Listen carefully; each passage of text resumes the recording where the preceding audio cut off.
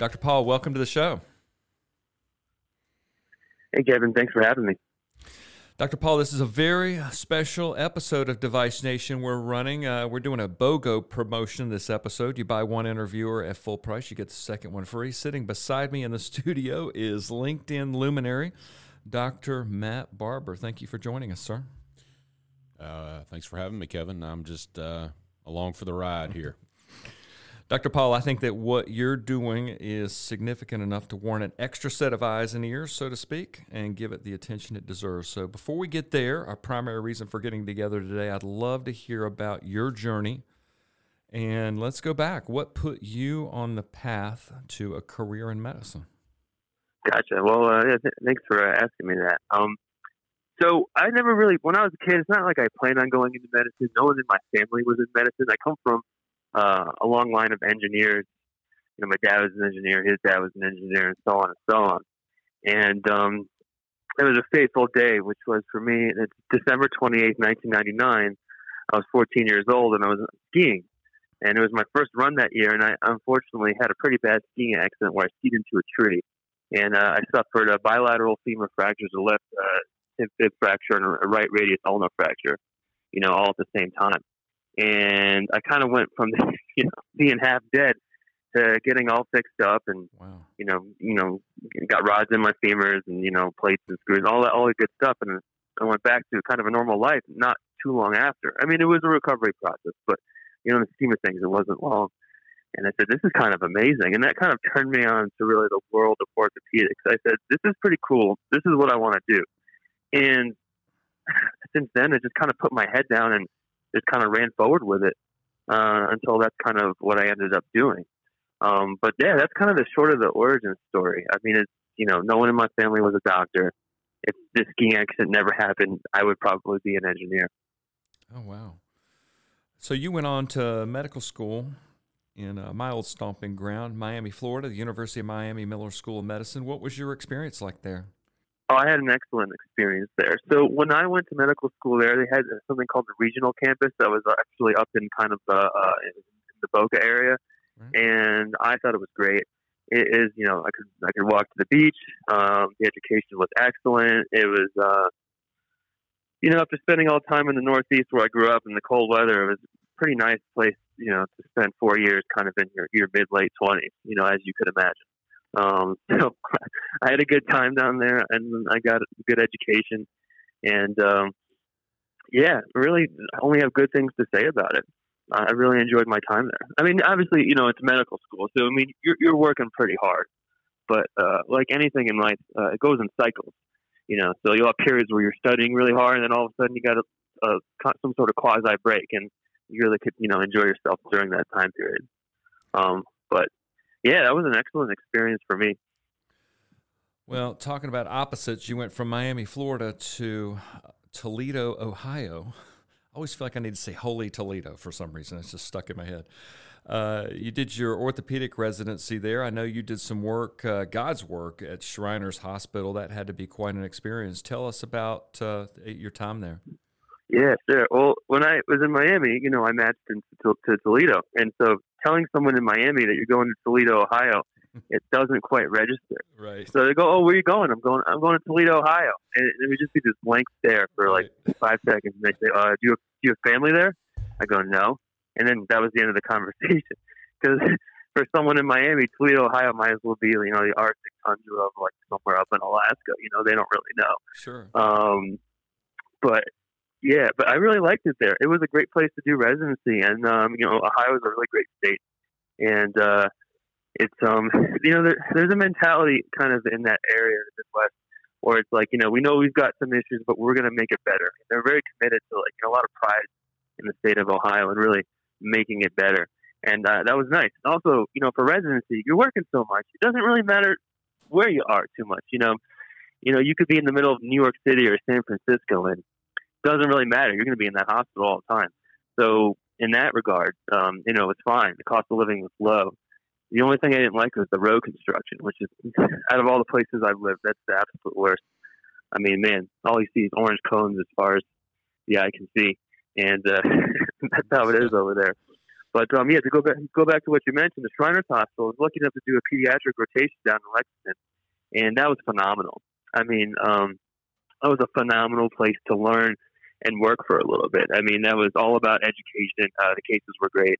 The people were great, and it was really a benefit to be able to spend some time down there. You went on to SUNY for a hand fellowship, and I believe that may be where Easy Orthopedics was born. Tell us about that whole experience and about that fellowship. Sure. So the first thing to know is I did not complete the fellowship. So I only went halfway through. And it's not, look, when I interviewed for fellowships, I interviewed at a lot of places, and that was not my intention. I had I never thought I'd be doing this sort of business. I mean, I'm happy that I am. Life is weird like that. But yeah, so let me tell you the story of that without getting into too much detail. So part, of the pipeline, like I said, I decided at 14 years old I'm going to do orthopedics.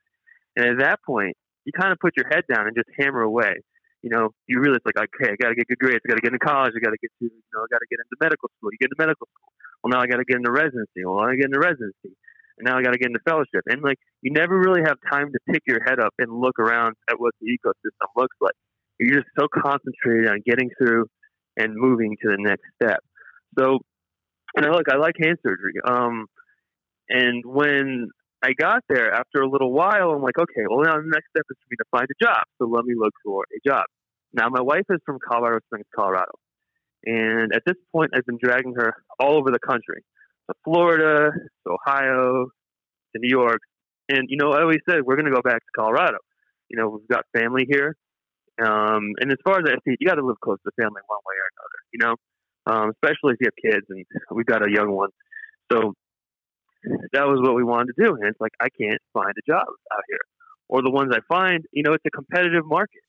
It's, they want you taking their entire general call, every single day, or you're talking 4-month guarantee. And, it's not just me. I've talked to other docs who've tried to come out to Colorado, and it can be very tough. So it was just so that was part one.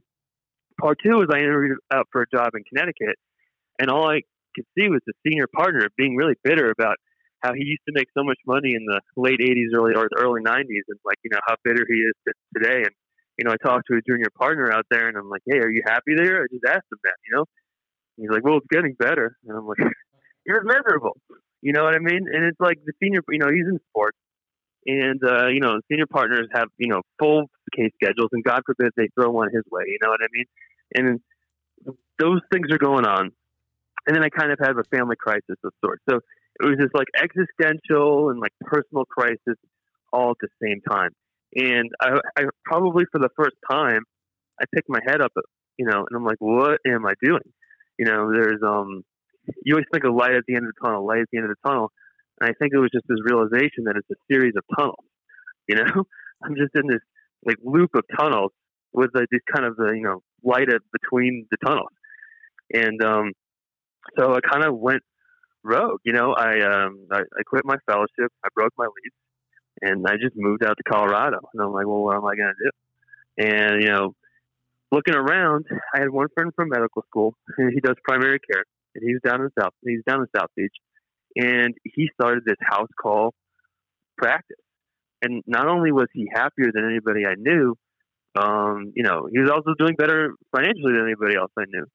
So it was kind of this, I don't really know if this is going to work, but I'm just going to go for it. So that was kind of how everything started. And it was I know I'm an orthopedic doc, I'm not a primary care doc, and I don't know what this looks like for orthopedics, but let's see if I can't figure it out. And that was kind of the start of the journey. And I mean, I had to figure a lot of things out. What does this look like? How does this work? And at the time, I was living with my in-laws, living in the basement of my in-laws, my wife and my kid. I'm trying to figure this thing out. Meanwhile, friends coming out of fellowship, their colleagues, making hundreds of thousands, and I'm here rubbing 2 sticks together in the basement. But that was the start of the journey. Daniel, this is Matt. In hearing about your practice, I mean, that is exactly what comes to mind is this model of direct primary care, which I don't know if the audience is entirely familiar with that, but is sort of an offshoot, if you will, of that concierge type care, particularly in primary care where somebody pays basically a retainer amount to a physician and they take care of them for the year on a cash basis. And obviously an internist armed with a lot of knowledge and a few good lab studies can take care of a ton of stuff for a patient on a pretty low cost basis. I've always been intrigued with this idea of how this translates to really not just orthopedics, but anything surgical, where you've got hospitals and ambulatory surgery centers and things involved and sometimes implants. And was there anybody else doing anything similar or any kind of model you went from, or did you just jump in this thing? No, yes and no. The only models I had were based on primary care, so there wasn't any orthopedic model. I had to figure out everything from scratch. Like, what does this look like for the specialty? And just to kind of, I think something that I find confusing that's good to clear up is the difference between, so you're right, direct primary care doctors, the basic idea is a patient says, hey, let me pay you $100 a month or whatever it is. And the direct primary care doctor says, that's great. I don't take any insurance. You can come see me as much as you want. You can get labs at cost. You can get medications at cost. They have a lower patient panel. They can call and text their doctor. To me, I think it's better medical care. And usually the doctor is much happier, right? They're not dealing with insurance or hospitals or anything. And the patient is too. So that's kind of your direct primary care world. And that's been around since probably 2010, and that's been expanding. Concierge medicine, which kind of people conflate the two, is really when you have an insurance-based practice.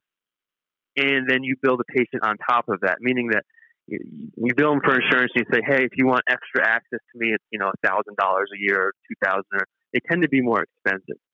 But it's a subtlety there. And, when you talk about concierge, you think of like high society type stuff. In direct primary care, there's a lot of, small business owners or people that don't have insurance, and it ends up being a really excellent option for them to get high quality medical care. So, but yeah, to go back to what you said, so figuring this out for orthopedics, there's a lot of things to figure out. The first and foremost is that I don't take any insurance, and I think that's super important. The model I'm doing is completely incompatible with that. If I were to take insurance, I would have to hire 5 people. And by the way, my office staff is me and my wife, and for a while it was just me. And that's all I need right now. But I would need to hire 5 billers and coders, and then all of a sudden, okay, well now I need to pay these 5 billers and coders. I need to hire, I need to see a lot of people, and all of a sudden you're running this volume-based game, volume-based practice. So it's high overhead, high volume practice in the insurance world. And, you end up spending less time with patients. And in my opinion, you do a worse job. It's like asking someone to paint the wall of a house. Here, you can spend as long as you think you need to paint this wall and do a good job. Or here's 10 minutes to paint this wall. You can do it. May not necessarily be a good job, but you can do it. And I think that's kind of the ecosystem now in orthopedics. If you're seeing 50 people a day, which, some of these guys who are really busy are, you don't have a lot of time with the patient. You can come up with or more. Yeah, I've seen it. You can come up with a diagnosis and treatment plan pretty quick, but that doesn't mean the patient understands, what the hell you're talking about. Oh, what did the doctor say? I don't know, something with my elbow, but I need surgery next week. It's not good care. Even if you meet the standards of care by definition. So it's a different model. It's low overhead, much lower volume, and I spend a long time with people. And I've taken this from the direct primary care doc. Instead of a transactional based appointment, it's relationship based, meaning that I just spend more time when you really develop more of a relationship. And I think that leads to higher quality of care, in my opinion. Same doctor, right? But just the business model of delivery is different. And I think it's superior. But yeah, if you're stuck in this insurance world, the problem is it's not static. So your overhead goes up as time goes on because insurance companies are not incentivized to pay you. And what that means is they make you jump through more hoops. Not only does that waste your time, you need to hire more staff, higher overhead, not to mention office space requirements that you need. How many of these offices have just the whole floor, a whole area just for billers? And then, overtime reimbursements go down. So you end up working harder making less. And in my opinion, delivering crappier care as you see more and more people. But that's kind of the core of the business model. So yeah, I don't take any insurance. I don't take Medicare. I don't take TRICARE. Don't take Medicaid. No, nothing. And because of that, I'm super lean. I don't, even my medical record system. I mean, what do you really need in a medical record system? You need something that keeps notes for you, and that's HIPAA compliant. I don't need an EMR that people buy. I mean, those are made for billing. That's why doctors don't like them. It turns doctors into billers. Docs don't like that. And they're clunky and they're expensive. I pay $12 a month per user for my HIPAA compliant Google Drive through G Suite. And it's just templated word notes and orders, and that works perfectly. That's awesome. You jumped on a bunch of stuff. Yeah. There. And I think, yeah, it's relational, as you said, but it is transactional, but it's a transaction between you and the patient. We've cut a lot of processors out of there in terms of insurers that are making you jump through hoops. And then, as you said, all the hoop jumpers that you have to hire to make that process go. So that's an interesting way to look at it. What have there been any major roadblocks to it? What have been the hurdles for you? Yeah, sure. So, like I said, so I didn't start with an office. I still don't have an office. And I don't really need one. I do, house calls, or I'll see someone in an office, which is at an imaging center, which they just let me use. We don't have a financial relationship. And I found that with me traveling, other docs say, "Hey, can you come into my office and see A, B, or C, and cast them or something?" And sure. And I'm added value. But to get to answer your question, what roadblocks? So the roadblocks can be kind of significant. So there's not too many roadblocks actually starving your practice. Buying supplies and everything is not too bad. Getting the surgery part set up was very difficult. And I'll tell you why. So I need, you need to find, so I'll just give you this story. So there's a surgery center in town, a local surgery center not owned by the hospital. Perfect, right? I go talk with the CEO. He says literally these words: "I'd love to have you here. Love to have your practice here. Great, right? Place to operate. Just go get admitting rights at this gigantic hospital down the street." Now that poses two problems. One for me is that, I don't want to. And the reason why I don't want to is because I don't really support these hospital systems in a lot of ways. I don't think they're the hospital systems of old that really provided community and charity care. They'll bankrupt, they'll see somebody, a patient, essentially bankrupt them and send them to collections, and then they're nonprofit. So not only are they bankrupting people in the community, they're not paying taxes to the community either. And as a doctor, you have all these MBAs and these other non-practicing physicians and management that creates all these issues. So I fundamentally and philosophically don't agree with what they're doing. I mean, you need hospitals. I'm not saying that. It's just the way they've taken over care I don't agree with. But that's one point. The second point is, they would force me into the call pool. I opted out of Medicare. I don't have an office. Well, I guess I kind of do now. At the time I didn't. So that's not a great fit. But the real stumbling block is that somewhere on that credentialing board is another orthopedic surgeon. And as you know, we don't always get along that well with each other. And this is a chairman orthopedic surgeon, which is kind of a special type of breed. And as a solo practitioner trying to go in a competitive market and get admitting rights, they're just going to say no. They'll just deny you. So I had to find a way to work around that. And that was a tough one, because a lot of these surgery centers, they take Medicare and Medicaid, and an old requirement that was actually removed a year ago for Medicare, so that you have to have all your physicians have admitting rights. Now, in concept, that sounds good, right? Something happens to the patient, you can take them to the hospital. But if something happens with the patient, they go to the hospital anyways, and they'll get standard of care. It doesn't really matter who's sending them over there. When someone gets in a car accident, no one, or anything happens to them, they go to the hospital. So what I had to do was I had to find a surgery center that didn't take Medicare or Medicaid and didn't have those requirements. And I was able to, but it took a lot of effort. And, this surgery center, it was built for an oral maxillofacial surgery. So I've essentially been slowly putting surgical equipment in there. and it's a process. You know, I don't have everything I need right now. There's certain things I can't do because I don't have the tools that I need. You know, I'm just gradually, you know, like I just bought a full size C-arm, you know, a month back, refurbished, of course. But that's a process, and that's been difficult. So, does that, by definition, limit you to essentially all outpatient surgery? Yeah. So, yeah, the way the model is, it's essentially, all outpatient surgery. I don't really have a strong desire to do inpatient surgery. I'm not really set up for that. You know, also, if you're working in the world of cash, to keep costs low, you really can't be doing things inside a hospital system where you have no control over the billing or the cost. Agreed. In Colorado, are you able to do a 23-hour observation or keep folks overnight in a surgery center? I know that varies state by state. Yeah, you can do that, and this place is capable of that. But yeah, it was a hard problem to solve. Not as easy as I thought, and that's part of the thing about creating a new model or new way of doing things. You come into these roadblocks you didn't think they were there. That were there. Sometimes they're easy to get over. Sometimes they seem impossible. But I found with enough time and effort, you usually can figure these things out. But yeah, so that's kind of the situation with that. The hospital credentialing admitting part definitely seems like, you know, it would be one of the stickiest things in terms of, you know, as you say, if there was an issue, which admittedly is a very, very rare fraction of the time.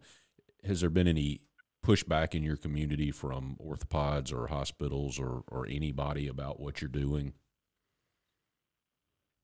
No, I don't think. No, not yet. I don't think they're really aware of what I'm doing. So, I mean, I kind of stay off Still radar. under the radar. You know? Yeah, that's awesome. At least right now. I mean, look, I don't affiliate with any insurance companies or hospital systems.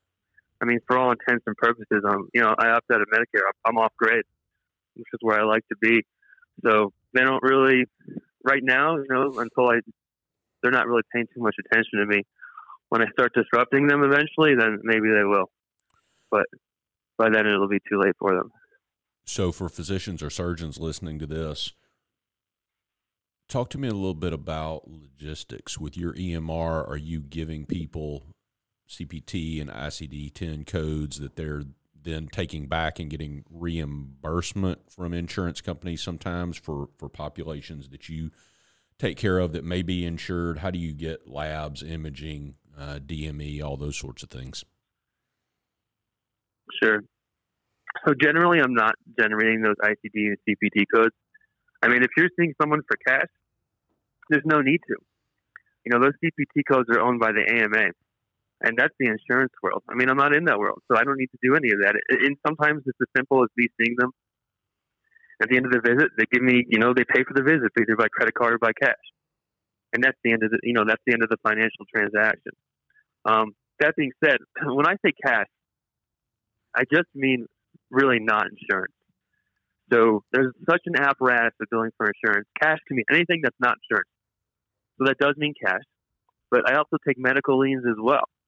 What that means is that if someone's, let's say, in an accident or a car accident, they've got a case going on, I can essentially put my payment, a lien on that medical case, meaning that when it settles, I'll get paid, which could be a year, 2 years, something like that.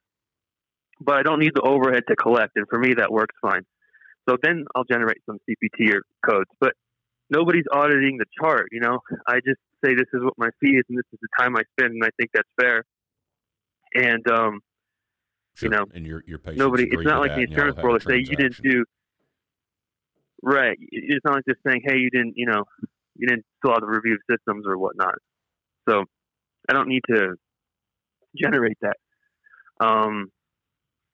As far as figuring out imaging, I'll see patients at an imaging center, and they have some offices that aren't really used, and it's all cash prices. So the beauty about that is if I say someone needs an MRI, I can get an MRI the same day, and it's much less than it would be through insurance, especially if they have a high deductible. So someone's paying $350 for an MRI. If you have insurance, you have a high deductible, you could pay $1,000, same MRI, and I don't have to spend an hour on the phone. Talking to one of the big insurance plans, trying to convince, a nurse who's 5 states away that somebody needs an MRI based on the exam I did. So that's certainly a benefit. As far as labs, there's a local primary care doctor who, if someone needs labs, they'll send them over there, and that usually takes care of that. And you can get pretty low negotiated lab costs. And DME, I basically just bought some DME and I carry it around with me. And if I think I need to use it, then it's not super expensive. I can give out a wrist brace or a splinter or something like that. So those problems weren't super difficult to solve. And I think at least in the world of direct payments or cash, the imaging thing is a lot easier. But yeah, certainly if someone says I had a fall and I hurt my elbow, I'm going to say, well, you need X-rays before I can see you, and I'll send them to imaging before I see him, or I'll see him at the imaging center. At least on my radar, it seems like too, a lot of these imaging centers have definitely made a push toward having cash pricing available for folks that are uninsured, or exactly what you described, a situation where they're insured and have a super high deductible, and it's actually cheaper to pay for the study outright than to pay their copay or deductible on an insurance-priced exam. Yeah. I mean, that's the insanity of it, right? I mean, it's not like it was 20 years ago where, you had a good insurance plan, wide network, low deductible, and kind of just paid for stuff. You don't have that. I mean, now you have high deductibles, networks are razor thin. You have no idea what you're going to be paying. So even if you do have a good insurance plan, it may not cover anything. When you get in the world of cash, it may actually be less if you just pay out of pocket, and it's easier for you. You'll get it faster, and it's easier for the doctor too. It's just you just cut out the middleman. That's really not adding any value. I think that kind of comes back to the core of what I'm trying to do is cut out all these middlemen in the healthcare system that aren't adding any value. They're not adding anything to patient care. I mean, you look at some offices, and they take a picture of their office staff, and it looks like a football team. They've got so many people. And if your office picture looks like a football team, then you're going to have issues. And most of those people are non-clinical. And you got to ask yourself, what are they really adding? What is all this really adding to the doctor-patient relationship? What do you really need? Well, you need a doctor or a provider. You need a patient. And it turns out you really don't need much else. And that's kind of what I've been doing. I mean, obviously for surgery, you need a lot more staff. That's a different animal. But for most interactions, you really don't need all that stuff. In a very broad sense, and if you try to run them down a little bit by category in terms of demographics and what they're after and what these relationships are like, who are your patients in this model? Gotcha. So, right. And that's a great question, what my patient population is. So, I don't take Medicare. So right away that cuts out mostly everybody over 65, right? Which cuts out a whole subsection of orthopedics. I do see them sometimes, people, over that age, but, it's because they're mobile, they can't leave the house, they really need someone to come see them. So most of the people I'm seeing are uninsured, or they have insurance with a very high deductible, or they're sometimes involved in some sort of like auto accident. So the population tends to be healthier and younger. Most people are probably around middle income. I do see people on Medicaid. I don't take Medicaid, but I'll see them through one mechanism or another. As far as wealth, sometimes I'll see very wealthy people. It's definitely not the norm. I know when I tell people what I do, they think I'm just seeing, super rich, fancy people all the time, and it happens, but that's not. That's not what I normally do. That's not most of my patients. I have been in someone's house. I get in their house. We go in their elevator inside their house, and elevator squeaking. And she's like, "Oh, I got to call the elevator guy." That's just not a problem I've ever had. That most people have. But you do see that, or all walks of life, especially doing house calls. I mean, sure. You see all sorts of things. Well, and that's if I'm. Looking at this from the sidelines, that would be my gut reaction, or my feel of this is that you would have certain, maybe high net worth individuals that, for lack of a better term, this becomes DoorDash for orthopedics, and they can pay for a very high level of service that saves them a lot of time, but then that there's probably a middle ground of uninsured or underinsured or folks sort of locked into these, painted into these high deductible corners, if you will, that just need humanely priced care and need good service with it. And maybe that reaches into my next question about who are your strategic partners. Do you have a lot of Medi-Share type groups that want to contract with you, or where you're identified by them or by some of these direct primary care providers as being a resource for orthopedics? Yeah, so I definitely do go to direct primary care doctors, and they are a referral source for me. With the Medi-Shares, that's been more of a work in progress. I've certainly tried to do that, but sometimes these relationships take time to get that going. My next real target is employers. Really, direct primary care doctors are doing this, and I think they're really far ahead of us because they've had to be. So they've hit this kind of pain point squeeze, in this volume insurance billing game, where they're so unhappy that they've kind of had to find another way of doing it. Happy, and also it doesn't financially work that well. So they've kind of created their trailblaze the path in direct primary care. I think orthopedics maybe eventually will get there. We just haven't hit that same pain point yet. We will, trust me, but we're not there yet. That's kind of where I got the idea for that. I think it's who your my strategic relation partners are, and you spoke to that, I think, in terms of some of those direct primary care doctors, and where a lot of us, I think, are getting to with some of these direct-to-employer contracts, where we can contract for particular things and particular services, and even these companies that provide insurance to employers, they realize that by pursuing these relationships directly, they can essentially cut their cost by, again, as you've talked about, cutting out the middleman and going directly to somebody that provides the service, and then contracting for it. Right. Yeah, that's such a great point. So, employers, health insurance is getting so expensive. You think of it on the individual level, but you got to remember, employers are paying the brunt of it.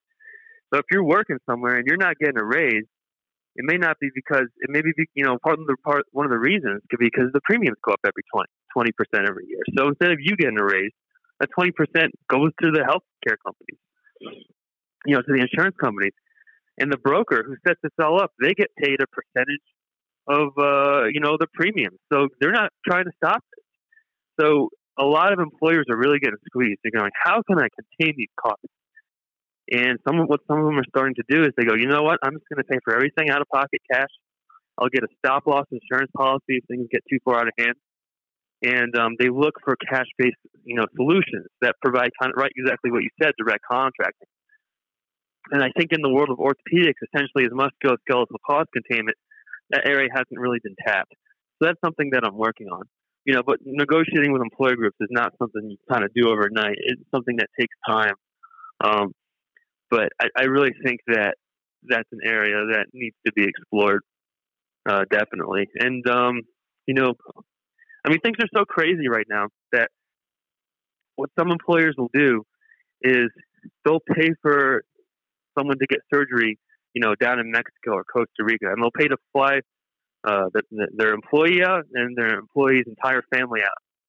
And in some cases, they'll even fly the surgeon out from the United States. And that ends up being less expensive than doing it down the road at your local hospital. So, things are kind of insane. And they're just trying to make some sense of the insanity and find some way to just prevent these costs from going off the rails.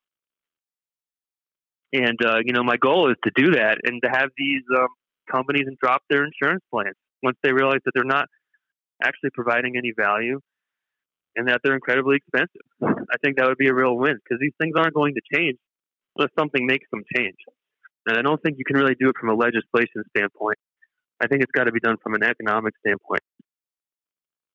I think you're exactly right, and it's curious that insurance or commercial insurance for healthcare, really at its heart, I think, started as the, quote, major medical, if you will, which was that, most of my care I could handle. I needed to be able to budget for this and plan for this in my life, and it was affordable to some degree and humanely priced, and I just needed insurance there for risk mitigation, car wrecks, cancer, things that were just beyond what normal people could cover or afford if it happened to them.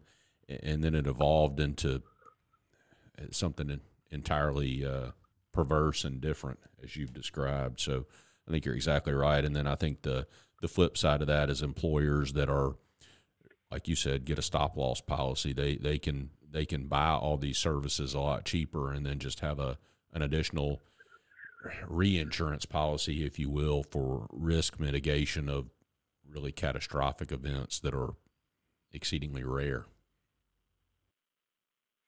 Right, and I think that way kind of made more sense, and we certainly moved away from that. I think when Medicare came out in, I think, 65, it kind of blew the doors open on all that. And that's when you saw prices rise a lot. And a lot was from physicians, because at that time, Medicare would just pay reasonable and customary. Well, if you and the 4 other surgeons in town, start charging more, then that's customary in that area. And then I think that all changed in the early 90s when they introduced the RVU system, and then it's kind of been clamping down since then. And it makes it tough because, if you end up working harder and over time, reimbursements only go down. So if you look at joints, right, and I don't do any joints, but the reimbursement for joints, at least out here in Colorado, you get paid less dollar per dollar for doing a joint now than you did 20 years ago in the year 2000. And that just keeps trending down. And, if you're a doctor and you're reliant on all these insurance payments, right? Because if Medicare makes that decision, a lot of insurance companies will say, we pay 120% of Medicare. You really don't have much, you're kind of forced to take it.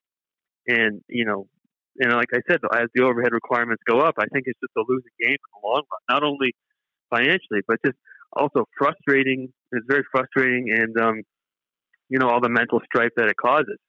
For you to know that you're working harder now and you're not doing as well, and you don't get to spend as much time as you did maybe before. So that's kind of where I see that going, and not just for joints, but really for all orthopedic procedures. I think ophthalmologists, now maybe one of you guys will know more than me, I think ophthalmologists used to get paid a real lot for doing cataracts in like the late 80s, early 90s. And at some point, Medicare clamped down on it, and I think they get a fraction of what they did then. And so they moved it from hospitals to ambulatory surgery centers. Now then they started moving it into their offices. But where are they going to go next? Their car? It's a losing battle. Dr. Paul, when I lived in Miami, I saw many a doctor's office with a sign on it that said, we do not carry malpractice insurance. And I was just curious, what does that landscape look like in the concierge world? Gotcha. So, yeah, malpractice can get so expensive in Florida, like I say, especially for OB-GYN. It's so obscenely expensive that the doctor will say, you know what, I'm putting all my assets in my wife or my husband's name, and I'm not carrying malpractice, and they end up not having any assets. So that's the strategy down there. Right. So, yeah, for me, it took a fair amount of work to convince, finding the appropriate broker who could find the appropriate underwriter that this actually isn't very high risk. I don't see that many people. I spend a long time with them. Communication is good. When communication is good, you usually go get to. But yeah, certainly starting off, purchasing a full-time orthopedic surgeon malpractice is super expensive. So that's not really what I did, in the sense that I purchased a part-time policy, and that ends up being pretty affordable. And if you look at the amount of hours I work, it is part-time. I spend time working on the business, but as far as patient care, it is part-time. So that was actually pretty affordable. But it took some effort to find and to get. But yeah, if you're not working a full time by their standards, you can certainly get partial policy.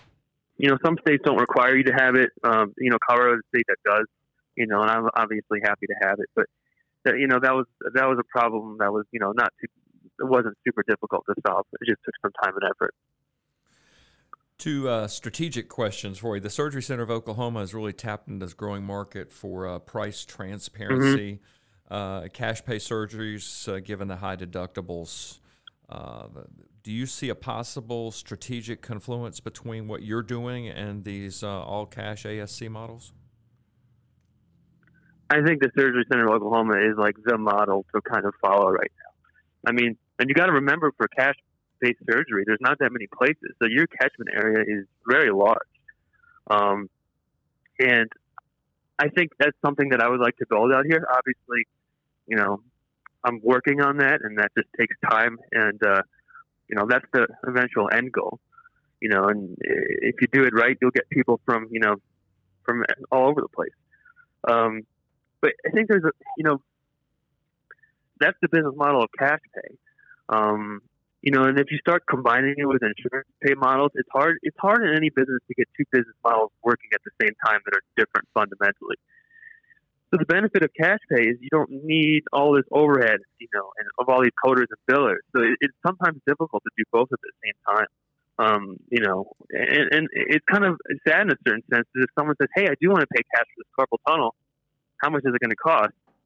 And those surgery centers say, "Oh, I don't know. You know, nobody knows." Like, how do you not know? Well, anesthesia costs this, facilities this. Why can't you bundle it all together and give somebody a reasonable price? You know, but they can't do it. It's not built for that. It's this opaque pricing, where they keep everybody in the dark on purpose. And if you're in the world of insurance, things are covered or not covered. But if you're in the world of cash, you can really get creamed by these billing practices because you just don't know what you're paying. And I mean, you know, what else do you buy where you don't know what you're paying? If you're buying a car, a house, or anything, you're buying, you know, some apples at the supermarket. I mean, you know what it costs.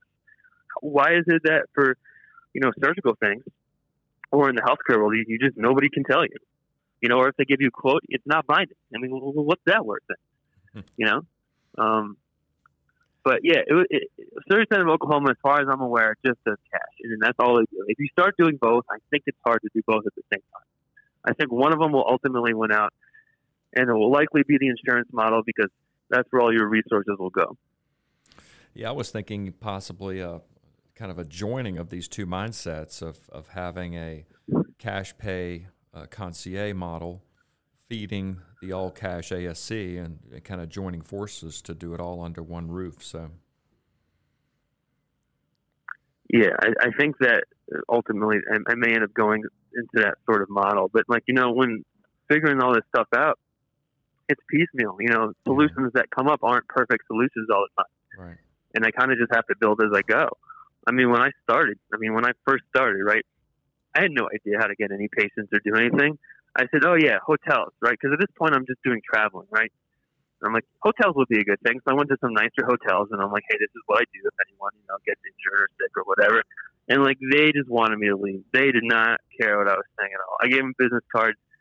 They probably threw them in the garbage, you know? It's like, okay, that doesn't work. Let me try this. I'm like, oh, CrossFit. Yeah, CrossFit people get hurt all the time. I'm like, this will be good. So I go to a few CrossFit gyms, and, you know, I talk to them, and they're very nice, and they're very, you know, like, listen to what I have to say. And then never get anything from them, you know? And I'm like, I realized, I'm like, CrossFit people hate going to the doctor. They won't go to the doctor unless their arm is falling off. And even then, they probably don't want to go. And it's just been kind of, you know, like walking, you know, like trying to feel your way around the dark to figure out, like, what actually works here. So it's a lot of trial and error. And I think any venture like this is a lot of trial and error. But, you know, you can have a lot of failures, but you only need a few successes to really do well. As long as you know you're smart about it. And be careful who you contract with. I'm a bit older than you, and I remember a show called Trapper John, MD, and the doctor had an RV parked out in the parking lot at the hospital. And I'm just curious, is this on the radar of creating kind of a mobile office to have some of the imaging equipment and be able to bring an office to somebody's house? Yes and no. I mean, so when I first started, I didn't have an office, so mobile had to be it. And there are certainly people that are like, oh, I'd love that you can come into my house. And it worked out really well. There's other people, and, you know, for me, the cost is the same. Whether I go to your house or whether you come in the office, it's the same cost. I built it that way. They would rather see you in an office. So I don't really, It's hard to say. But I will say that I do carry around a lot of things to do, you know, steroid injections, casting, splinting. I can do mostly anything you do in an office. And recently, I got an ultrasound, a point-of-care ultrasound, and that's been phenomenal. Because, you know, now I can look at someone's rotator cuff while I'm at their house. Or, you know, if they think they injured their SL ligament in their wrist, I can have them clench their fist and I can look at it right there. And I'm still learning it. And, it's, you know, I didn't graduate too long ago, but ultrasound just wasn't part of the education. And I really think that it probably should be because there's so much value of just being able to image these things immediately. and increase the accuracy of your injections. So that's kind of where I'm at as far as like mobile care. At some point, will I add more to that? Possible. But right now, that's kind of where it's at. What's been the response from patients just overall to this model, and what have been the wins? Yeah, they love it. I mean, they love it because when I'm seeing them, this isn't a short visit. You're looking at 45 minutes plus or minus, depending on the person. They get to sit down and talk, and I think they really like just being able to spend time with, the doctor, with me, and being able to have all their questions answered. I mean, when I'm done, there's no questions. And if there are questions, I give them my cell phone number, and they can call or text, and I encourage them to do that. So some people may say, oh, I don't know if I would do that. But all right, let me ask you this. So if you see a patient and you're delivering care, and they go home, and they have a question, what's the process for them to get an answer? They call the office, the front desk can transfer them to the medical assistant, and the medical assistant has to find you and ask you the question. Then you got to tell the medical assistant the answer, and the medical assistant has to go and tell the patient. You're still answering the question. It's going through like multiple people, and half the time, if you look at Google reviews, of orthopedic practices, complaints are it's communication. It's all communication. So why go through all that? I just have them call or text me, and you know what? I don't really get that many calls or texts because I spend a long time with them and they have their questions answered. So they really like that, even if it's just a text here or there, just being able to this goes back to the relationship-based model of care, which I just think is so much more powerful than your standard transactional appointment. If you're in that world and that's all you're like, well, what else would I do in that time? But, in the model as it exists, in that model, the transactional model, there's no time for patient education. Insurance isn't going to pay you for it, and it's not factored in. And I think that's super important part of the visit. What's the expectations? What do they need to know? Explaining things. And you can try and do that in a short visit, but it's tough. I mean, the system does not really allow you to do that, especially when your clinical manager books 2 people at 8, 2 people at 8:15. I mean, your PA seeing all the new patients. I mean, it's not the same as being able to just sit down and spend time. And I do think there is a difference with that. I think you're right. And I think that physicians and surgeons are pushed towards more volume, and some of the educational parts either just go away, or at best they get delegated to a nurse, a case manager, someone else, and in a really well-designed system, they understand that practice and they know what's going on and can educate and can answer questions, but there's certainly the possibility of gaps, and it's certainly not going to be the same knowledge base. So I think patients do appreciate what you're talking about, and I think it is a different model, and when you've eliminated a lot of the overhead cost, then maybe it's effective to do that again. Yeah, it's a different way of thinking about it. I think you'll find that if you kind of slow things down and spend more time, which is impossible in the insurance world, you'll go out of business. You can't do it. You'll find that these subtle differences actually really add up to make into something significant. But yeah, I think that's kind of an interesting point that you brought up with this volume, and you're expected to this volume. So in the ecosystem that it is, I mean, surgeon is measured by basically the worth of how many surgeries they're doing and how fast they're doing it. So there is, I think sometimes there's also a conflict of interest there, and not with everybody. But if a surgeon's whole practice is based on me doing surgeons doing a bunch of surgeries, that's when you start to find guys whose indications get a little bit loose. They start booking things a little bit more than they should have, and some people won't. And then the problem is that they're not doing that, they get pushed out by their partners or get pushed out by the hospital system. I heard a story one time of it was a prominent shoulder elbow surgeon, and he wasn't doing as much volume as the hospital administrators would have liked. And it's like, well, why didn't you operate on this guy? It's like, well, he didn't meet the indications for surgery. Well, you need to expand your indications, and that, whether it's explicit like that, it's either explicit or it's implicit, but that's happening. And I think patients are sometimes becoming privy to that as well. And I think that's a tough spot to put a surgeon in. And as a surgeon, that's a tough spot to be in. knowing that if I don't keep my blocks full, I'm going to have issues. And whether you admit it or not, I mean, that's a conflict of interest. I think that's very definitely a concern, and I think that it's easy to envision that happening if you look at a lot of models of what's happened in other specialties where a lot of private equity money has come in terms of even dentistry and pain management now, and some in ophthalmology, dermatology, some of these type things, and it does encourage broader indications and more service to make more money. That can definitely happen. So very broad and very conceptually, to play the other side of this, I think there's historically been criticism of medicine as a cottage industry, where you had all of these doctors that were basically doing, in some sense, whatever they wanted, and we're not always, we as a profession, we're maybe not great at policing ourselves as far as what was going on and what was out there. And so some of this commoditization, this corporatization of medicine, maybe their argument is that we're making it more standardized, we're getting best practices in. One, is that real? Is that even a thing? And two, how do you account for this if you're sort of democratizing and decentralizing things the way you might in this direct care model?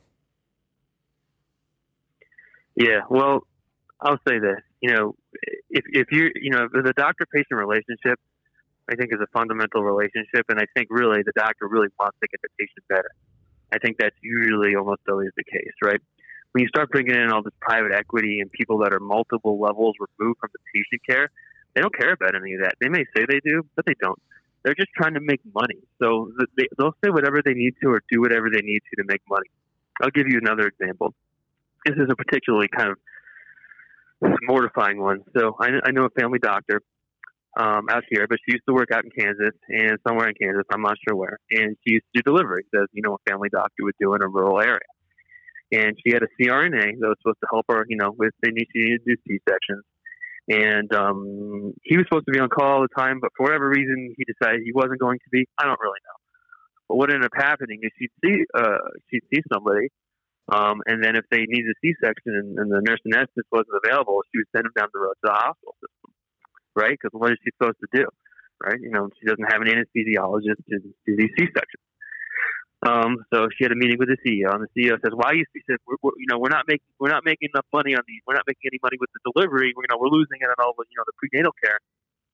Why are you doing this?" And she says, "Well, I don't have this anesthesiologist, and I can't do the C-section, right? Like, you wouldn't do surgery. I wouldn't do surgery without an anesthesiologist. In most cases. I mean, if it's an invasive surgery like that."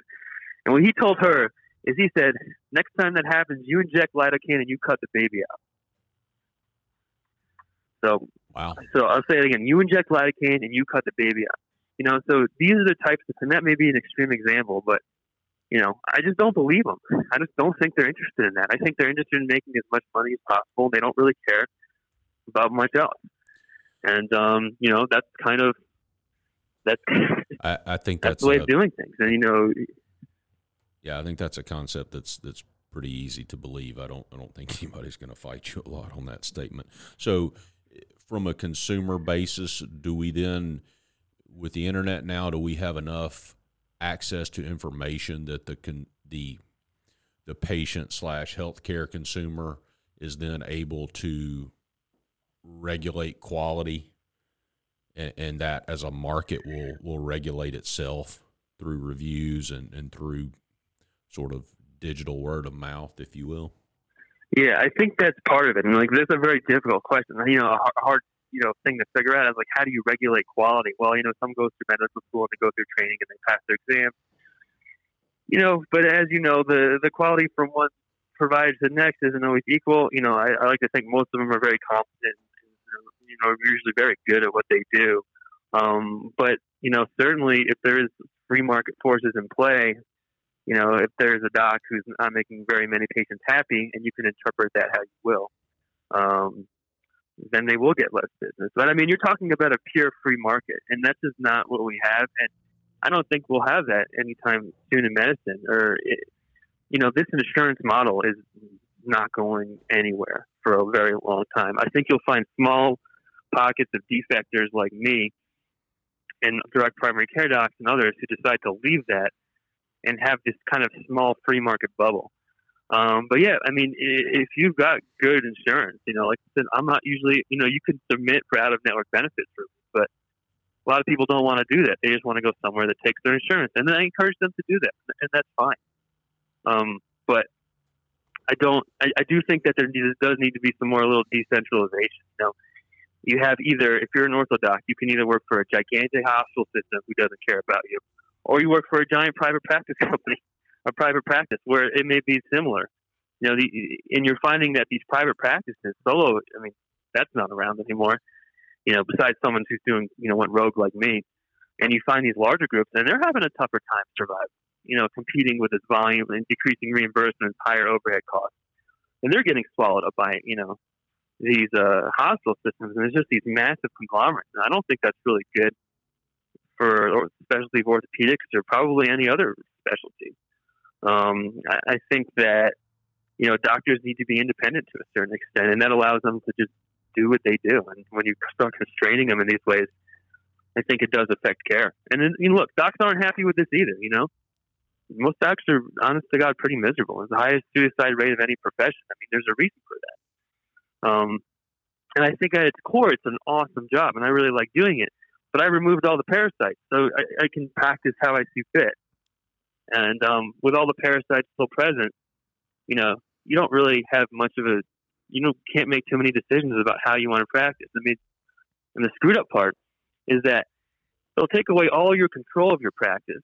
So they tell you how many people you're going to see and A, B, and C, and what you need to document, but nobody wants to touch the responsibility. No, doc, that's yours. We're not touching that. So you lose all the control of your practice, but yet you keep all of the responsibility. Nobody wants to touch that, right? And that makes a very difficult situation for a doctor. And that makes it hard. You go into this because you want to help people and make them better, and you have no time to spend with people. Even if you do a successful surgery, they come back and they say, "Hey, I feel so much better. Thank you." You're like, "Okay, great, bye." Or, you spend 2 minutes, or your PA sees them. So it takes, a lot of the fundamentals of, why this is a good job and why it's enjoyable, kind of have been shifted away. Dr. Paul, just absolute respect. I think both of us know this took a lot of courage, and we can go Colorado here to paddle upstream on your mission to reinvigorate the whole doctor-patient relationship. How do people in our audience learn more about you and Easy Orthopedics? Right. So I've got a pretty good website called easyorthopedics.com.